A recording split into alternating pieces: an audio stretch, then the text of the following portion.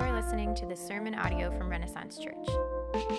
We pray this message equips you to be formed into the image of Christ as you grow in your love of God, and it fuels you to love your neighbor as yourself. We are convinced that while this sermon audio is beneficial, this should only be supplemental and not replace local church involvement, the pastor God has put over your life, or your commitment to gather in person with other believers to make more disciples for the fame of Jesus. Peace be with you.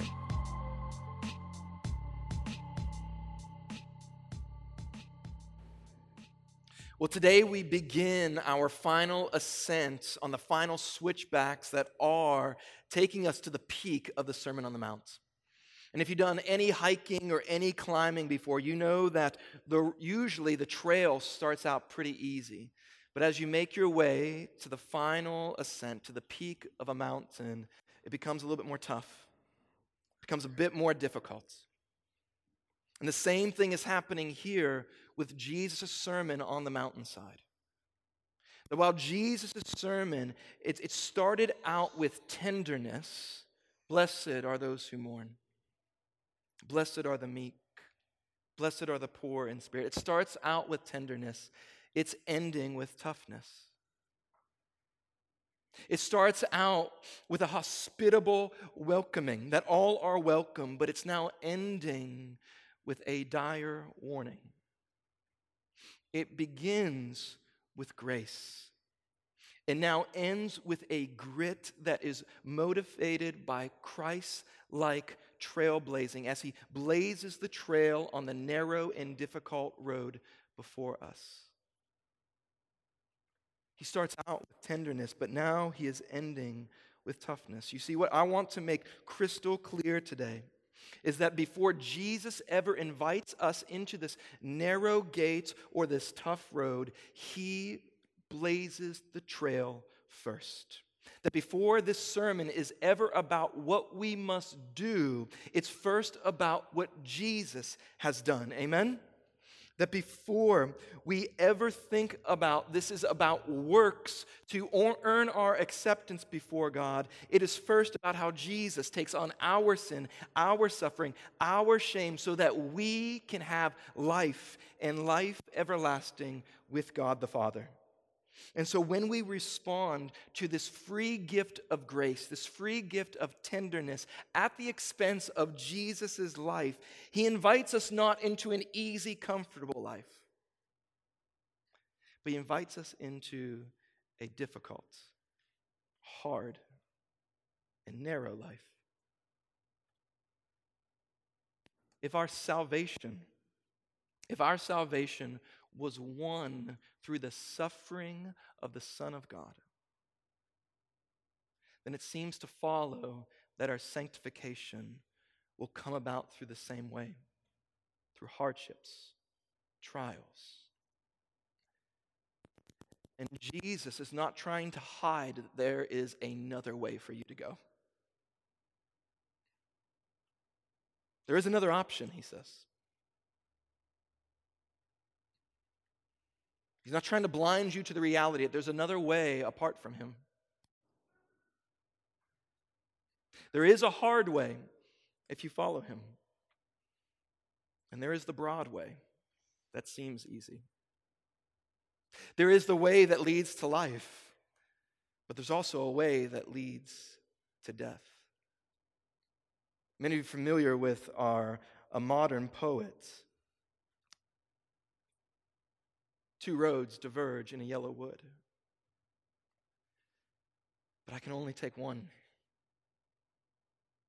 And here, two roads diverge in the world, and you can only take one. And Jesus wants to know, which one will you take? Will you take the road that is less traveled by because it's hard and it's difficult? And that's the question I want to pose to myself and to you today. Will you, first point, take the way to find the kingdom of God? That's our first point. Take the way to find the kingdom of God. Or will you take the other option? To take the ways to follow the kingdoms of this world? Those two roads diverge in this world. Which one will you take? If you get your Bibles open, we want to dive into this first point. The way to find the kingdom of God. Y'all ready to dive in? First point. The way to find the kingdom of God. Enter by the narrow gate, Jesus says in Matthew 7:13. Now, a gate in the ancient Near Eastern culture in Jerusalem was the way by which a citizen would enter into their city. Most cities and most kingdoms were surrounded by large walls. If you're familiar with your Bibles, you know this from the story of Jericho. There's a wall surrounding that kingdom. You also know this if you're familiar with the story of Nehemiah, where he went to go rebuild the city walls of Jerusalem. And there's two ways you can get into a kingdom. You can either scale the wall and go over it. You can send a marching band in to topple down the walls. Or you can just walk through the front gate.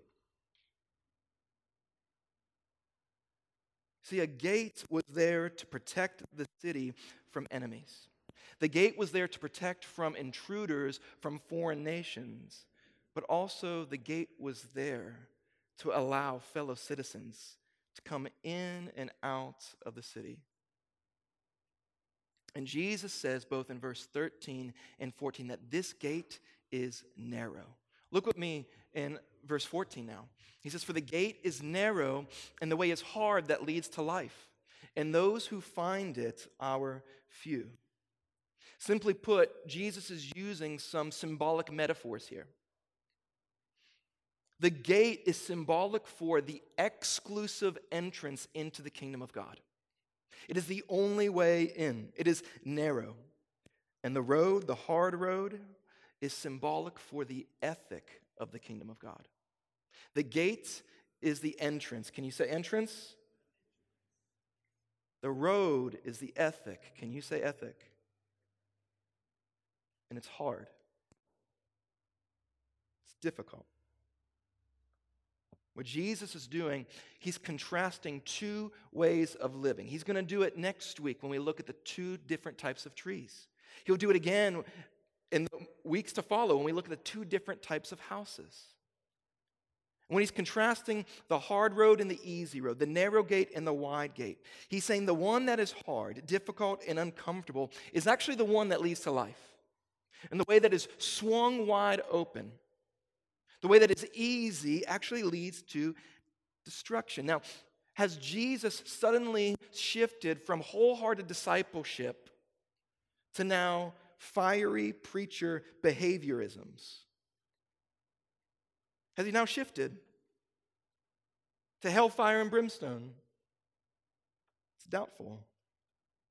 I think what Jesus is showing us here is that external appearances don't always turn out the way that you currently find them. That what you see now will not be true of it later. What you experience now will not be your experience later. Do you see that? Who do you think he's directing his attention towards right now? To look one way on the outside, but as time moves on, you're going to be shown for what you're worth, what's going on the inside. He's talking to the religious elites. He's talking to the Pharisees, saying you look fine on the outside, but on the inside you're dead. You know how to do the whole performative religiosity. And Jesus saying, that's easy. Behavior modification is simple. We can get little kids to look good in front of people. That's easy. It's similar to like getting a gym membership but never going to the gym. It looks good. You go to Athleta, is that how you pronounce it? Athleta, Lululemon. Get all those workout clothes. Get some cross trainers. Post an Instagram selfie with hashtag Whole30, 40, 60, whatever it is. It looks great. It looks like you're really committed to a wholehearted life where you want to transform your body. The easy part is looking like you're committed to health. The easy part is behavior modification in this life. The easy life is looking like you're religious on the outside with having your heart match up on the inside. The Apostle Paul would say this type of performative religion is like rubbish. It's like bedazzled human waste. Glittery, shiny, somewhat gaudy and beautiful, but at the end of the day, it's still human waste. It's still rubbish. Looks good on the outside, reeks of death and waste on the inside. This is doing all of the right things for the wrong reasons, which the Pharisees were experts at. They were doing it for the promotion of self, to look good. They were doing it for the praise of self. And Jesus says that type of external righteousness without internal transformation will get you nowhere near to the gate of the kingdom of heaven. He says this in Matthew 5:20. He says, "For I tell you, unless your righteousness exceeds that of the scribes and the Pharisees, you will never enter the kingdom of heaven." It's easy to change your behavior. It's difficult to transform your own heart. Do you want to know what's hard? Do you know what's narrow? What the difficult road is? It's doing the right things for the right reasons. This is what it means to have a righteousness that exceeds the scribes and the Pharisees. Jesus has gone up to his crew on the side of the hillside. He says, "You've heard that it was said by your religious leaders, do not murder." Has anyone murdered someone in here before? No, because that's the easy thing. It's the non-difficult road. Do you know what's hard? Not getting angry with somebody. That's the narrow gate. Do you know what's easy? Putting on a smile and playing peacekeeper and peace faker. Saying, "God, would you forgive me?" It's easy to perform. It's difficult. Internally being a peacemaker and internally forgiving others who have sinned against you 7 times 77 times. That's an internal righteousness. It's a difficult road. You know what's easy? Seemingly easily? Not committing actual adultery on your spouse. It's incredibly difficult. Not looking at another person or a woman with lustful intent. That's an internal righteousness. See, it's easy. The easy road is performative religion, behavior modification. The difficult road is internal transformation. Many of you, like me, you look at a text like this and you're like, who? Who lives up to this type of standard? Because this is the type of standard that a holy, righteous, and perfect God who created you and knows you and made you from so much more than you're living for right now, this is what he requires. And the only way to enter through these city gates is not through behavior modification, but heart transformation. You see, the Sermon on the Mount, in fact, the whole Bible, is not good advice to help you behave in a good way. That's not the point of the Bible. The point of the Bible is good news. It's good news because we cannot obey good enough. We cannot save ourselves. You cannot measure up on your own. The good news of the Bible is for those who say, I can't measure up. The good news of the Bible is for those who say that I have failed. The good news of the Bible are those who say that I cannot live up to this standard of righteousness that requires not just my outward obedience, but inward obedience. Do you know what Jesus calls those who admits that they don't measure up? You know what Jesus calls those who says that only Christ can do for me what I cannot do for myself? You know what he calls you? Doesn't call you a fool. Doesn't call you a wash-up. He calls you blessed. Blessed. Look what he says at the beginning of the sermon. Blessed are the poor in spirit. For theirs is what? Say it with me. The kingdom of heaven. Blessed are the meek. That just means powerless, that we don't have the power to save ourselves or to make us right or to change ourselves before God. For they shall inherit the earth. Why are we blessed? Is because we have not bought into the lie that our performance is what achieves us righteousness before God. We have not bought into the lie that we have to work to earn our salvation. That's why we are blessed. You see, Jesus here, he wants you to see that religion says, I obey, therefore I belong. But the gospel of Jesus Christ says, I belong, I get in, because Jesus obeyed, and now I want to follow him, even if it is difficult. Amen? See, I was reminded a couple weeks ago by one of my friends that when we put our faith in Christ Jesus, I used to say this all the time back in the early days of Renaissance, but somehow I've forgotten it. That when you put your faith in Christ Jesus, what is true of Jesus is true of you. That you are loved in the same way that the Father loves Jesus. That you belong in the same way that Jesus belongs in the Trinity. You are whole. You are righteous. You are brand new. And through faith in Christ Jesus, it's not just what's true of Jesus is true of you. It's what belongs to Jesus belongs to you. You know what belongs to Jesus? Suffering now in this life, hardships now, and glory later. You know what belongs to you if you're in Christ? Trials, hardships, suffering now, life later. The hard way leads to life. Now, this is where some of you might start to object. Some of you are trying to figure out this whole Christianity thing, or maybe some of your neighbors that you talk to about Jesus object to this exclusive entrance that is the gate. They say things like, why does Christianity have to be so narrow-minded? Why does it have to be so exclusive? I just wish it was more inclusive of a religion.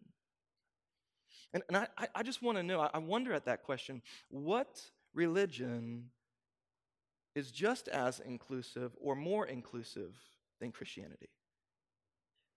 Which ones? Now, I'm not terribly smart. I'm not terribly studied, but what I've noticed about all other world religions is that if you want to be included in their tribe, you must work to prove you belong. You want good karma? You better do good.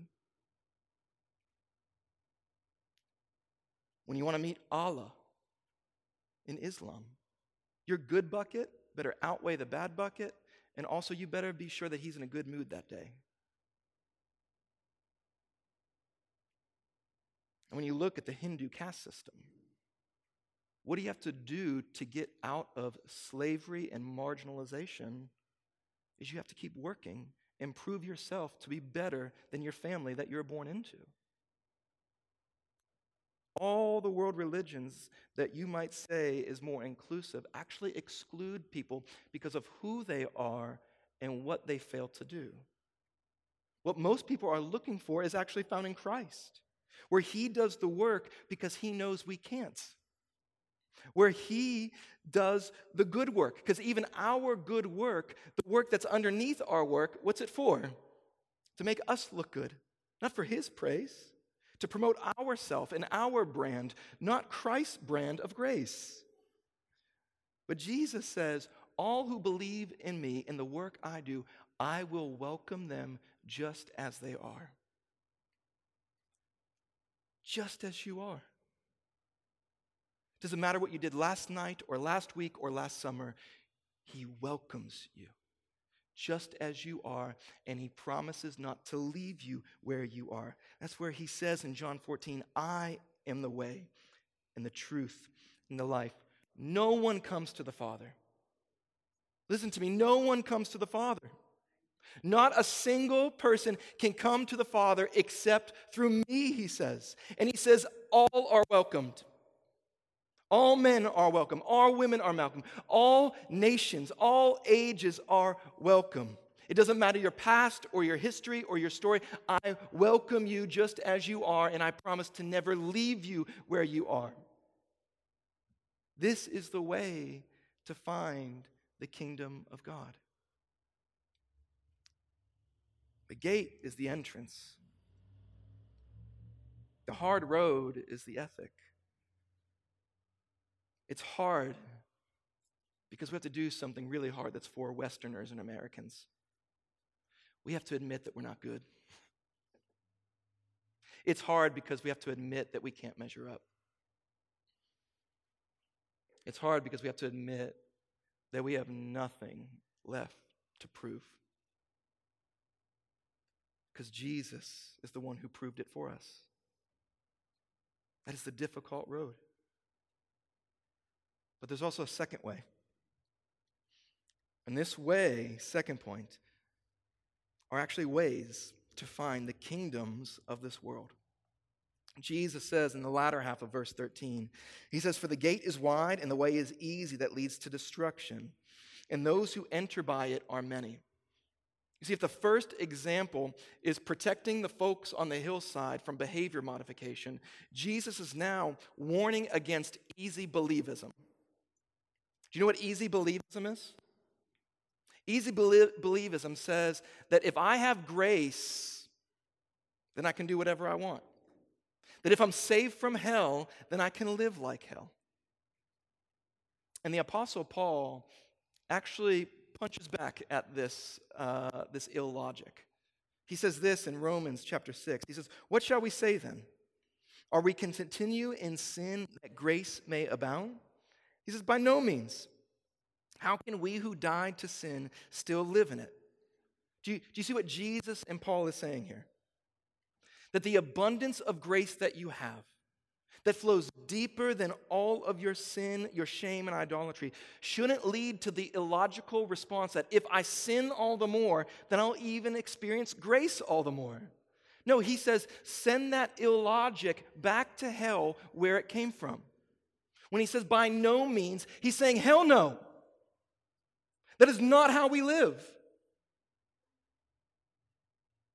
Why would you want to be enslaved to the same sin so that you can somehow work for more grace? Do you see how this is another way of works to earn grace? You're working to sin more so that you can earn more grace? See, both religion and irreligion are two sides of the same coin. While religion says, I'm accepted because of what I do, irreligion says, I'm accepted because of what I refuse to do.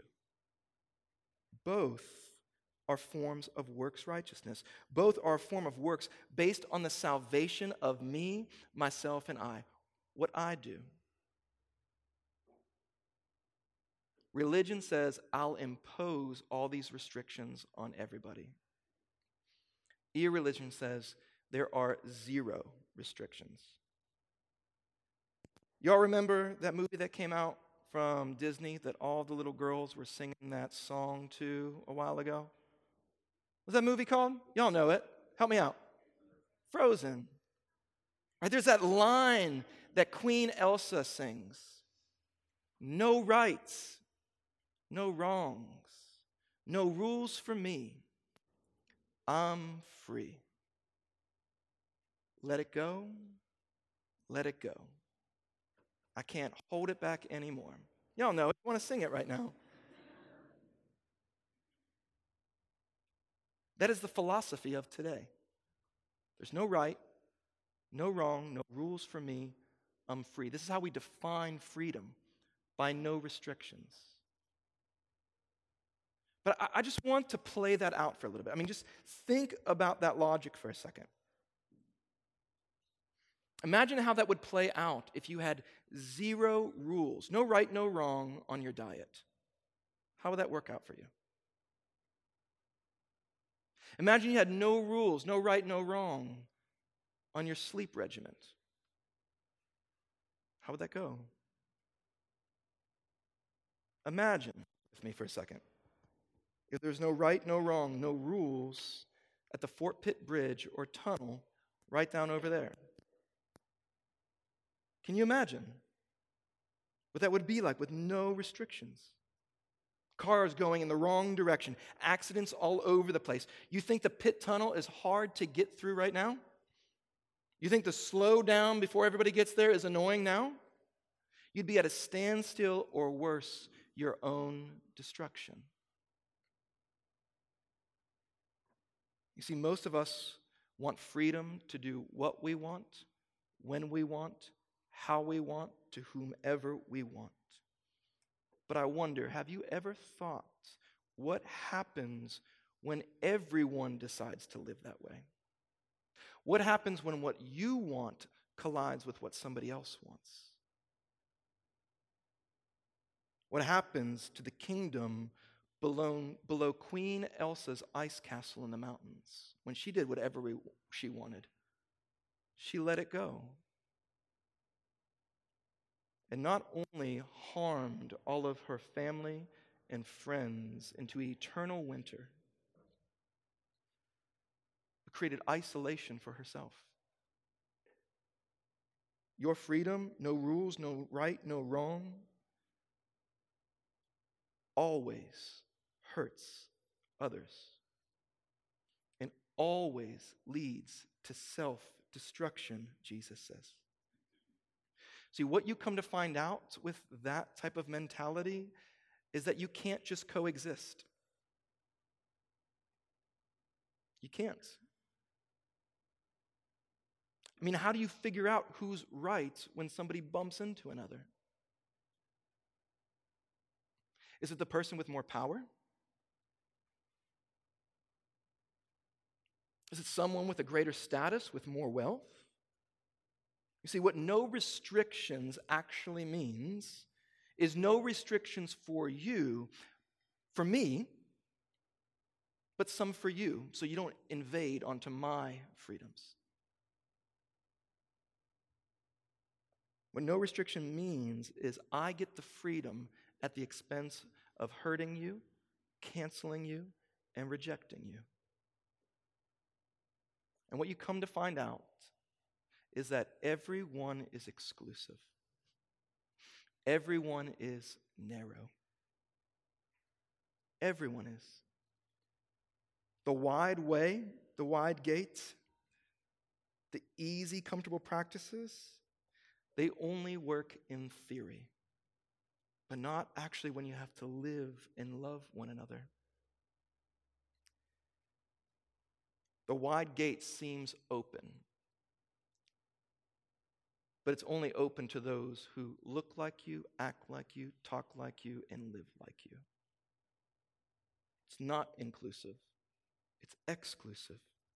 The way seems easy that actually leads to destruction because no restrictions, whether it's in a diet, on the road,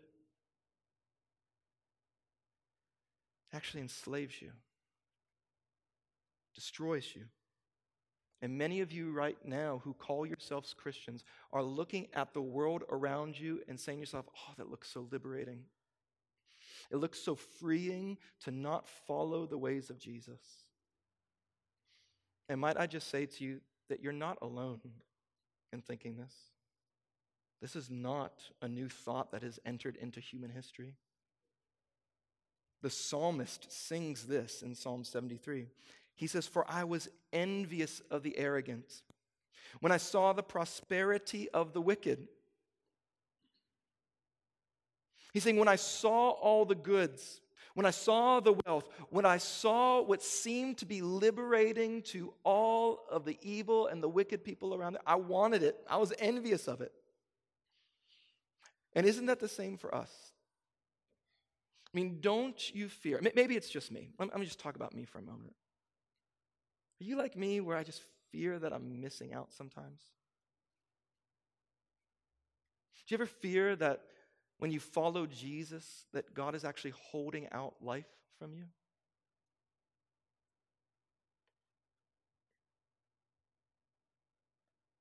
Do you ever fear that God doesn't actually have your best interests in mind? But this narrow way, this hard way? See, what we fear is born out of the same lie that Adam and Eve believed. That if we listen to God, we will not be happy. That if we follow Jesus, we'll not have life, but misery. But the psalmist in Psalm 73, he wants to sing to you this sweet melody, asking you the same question that he asked himself. He said, am I so stupid to follow the ways of God? Am I so foolish? And he says, but then I came into the presence of God, and I saw the whole picture. That what the wicked have is only temporary, and it doesn't last. What they put their hope in doesn't last for eternity. Therefore, their hope doesn't last, and their life doesn't last. Their treasures will fade. They will be eaten up by moths, will be destroyed by rust, and will be taken by thieves. And when their treasures fade, so will their life. And this is what King Jesus is warning us about. This way that seems wide and liberating and freeing will actually lead to your destruction. And his warning is grace. When he warns you right now, when he's warning me right now, he's being gracious to you because we don't even deserve a warning. He's warning you. And so he's saying there's two paths that diverge in the world. Which one are you going to take? Because many are going to take the easy road and they're going to be destroyed. Destruction? I thought God was loving. How can a loving God destroy things? Well, recently, many of us have seen injustices come out on the media feed. Number of injustices that have come out.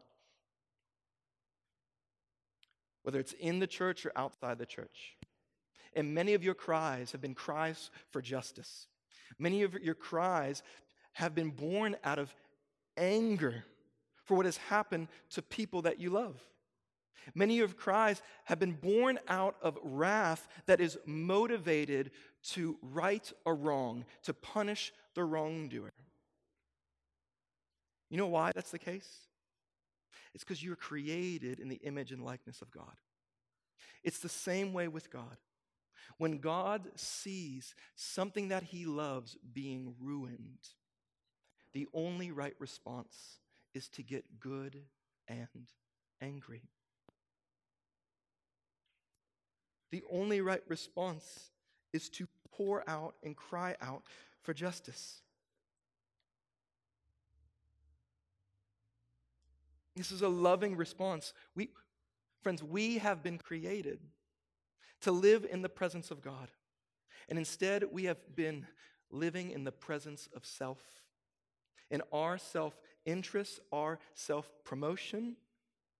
And that rebellion, which the Bible calls it, only leads to your destruction. And yes, God is upset about it. You see, hell, destruction, isn't just eternal fire. It is.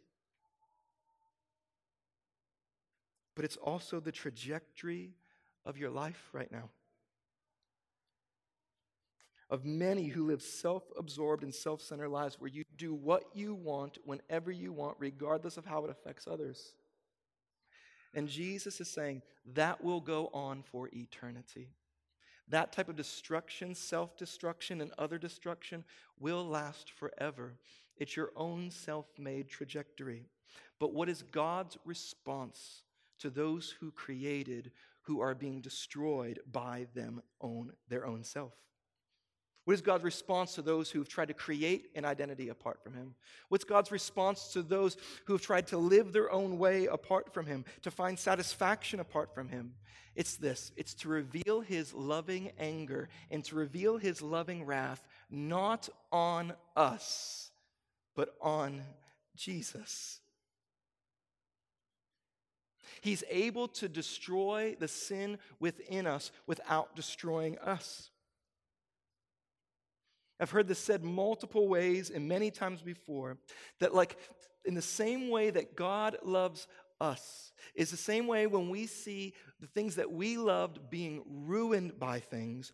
What do you do? What do you do when you see something you love being ruined? You get good and angry.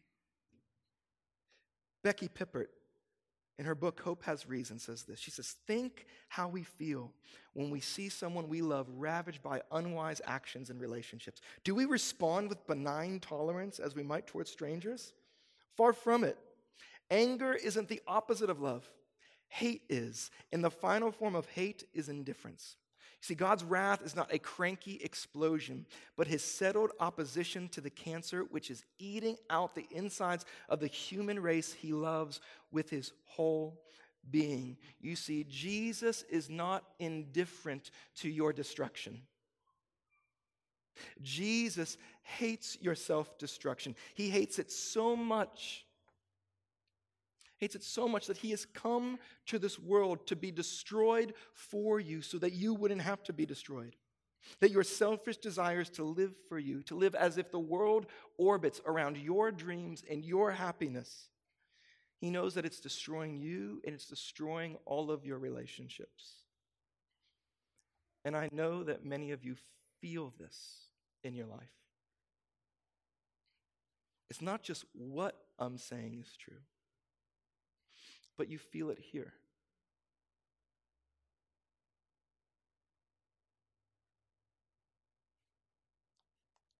Walking into destruction.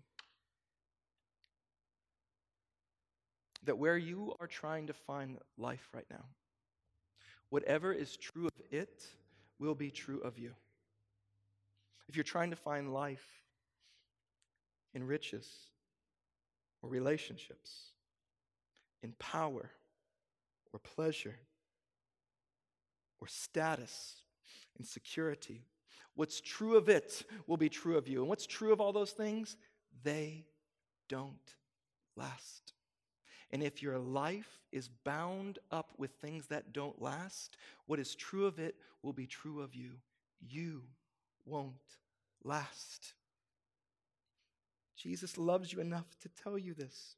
And so God in His loving wrath gets angry at what is oppressing and enslaving your soul right now. And He doesn't say shape up or ship out.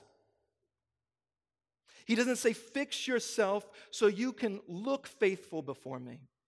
No, He says seek me and you'll find me. Knock on my gates and it'll be open to you. You see, how do we find this life that only the few will find so that we're not led off into destruction? What does Jesus mean when He says only the few will find this way of life? I actually think He's being quite generous with that statement. Because when we look at all of human history and we look at the story of the Bible, there is no one, not no one who lives up to this standard except one. And His name is Jesus. I say it many times, and I want this to get into your souls, that before this sermon is ever about what we do, this Sermon on the Mount is first about what Jesus has done for us in our place. That He lived the life that we could not live, and He died the death that we deserve to die, so that we can be made right with God. You see, Jesus Christ, He says in John 10, I am the good shepherd. And you know what the good shepherd does? Leads them in to the gates of the city. And he's not just the good shepherd. He is the Lamb of God who laid down his life for the sins of the world. And he says these words in John 10. Truly, truly, I say to you, I am the, say it with me, gate for the sheep. What did gates do? They protected the citizens of the kingdom. In Jesus' death, he is protecting you from the ultimate enemy. Your fleshly desires that want to enslave you to the things that promise you life that only lead to destruction. He is protecting you from the final enemy, which is death. And he took that weight on himself when he died on the cross for your shame, for your idolatrous ways, so that you can have life when you trusted him. Because the good shepherd just doesn't lead his sheep into the city gates. He lays down his life for the sheep so that he might die and that you might live. You see, two roads diverge in a path for Jesus. And he took the difficult one that led to his destruction so that you can have life. And how do we know that we will have life in Christ? It's because when he raised from the dead 3 days later, it's him declaring, I have victory not only over your life, but over all the world. And if he is alive and not dead, and he is, that means that when you put your hope and your trust and your faith in who Jesus is, you will not be destroyed because Christ cannot be destroyed anymore. You will live because Christ will live. And these gates are flung wide open to all who will come. It doesn't matter your past, your story, what you did yesterday, what you did this past week. He says, I welcome you, not because of who you are or what you do, but because of who I am and what I've done. And when you see what Christ has done for you, you know what it starts to do? Transform you from the inside. Transform you from the inside, that you had no way of measuring up to God, but Jesus measured up for you. Amen? This is not good advice to get you to live good. This is good news because we cannot live a good life on our own. This is the entrance into the kingdom of God. And he gives us an ethic now. Straight and narrow road, where we see that he puts the right restrictions on our life. Not no restrictions, right restrictions, so we can have life and life abundantly. And what's true of Jesus is true of us. What belongs to Jesus belongs to us. Yes, will we have life later? Will we have glory later? Yes. But right now, suffering. Suffering for Christ as we await for that glory that surpasses all of our suffering. These two roads are before you. And the invitation is to come to Christ. Come to the one who traveled on the road less traveled in your place so that you would not be destroyed, but have life.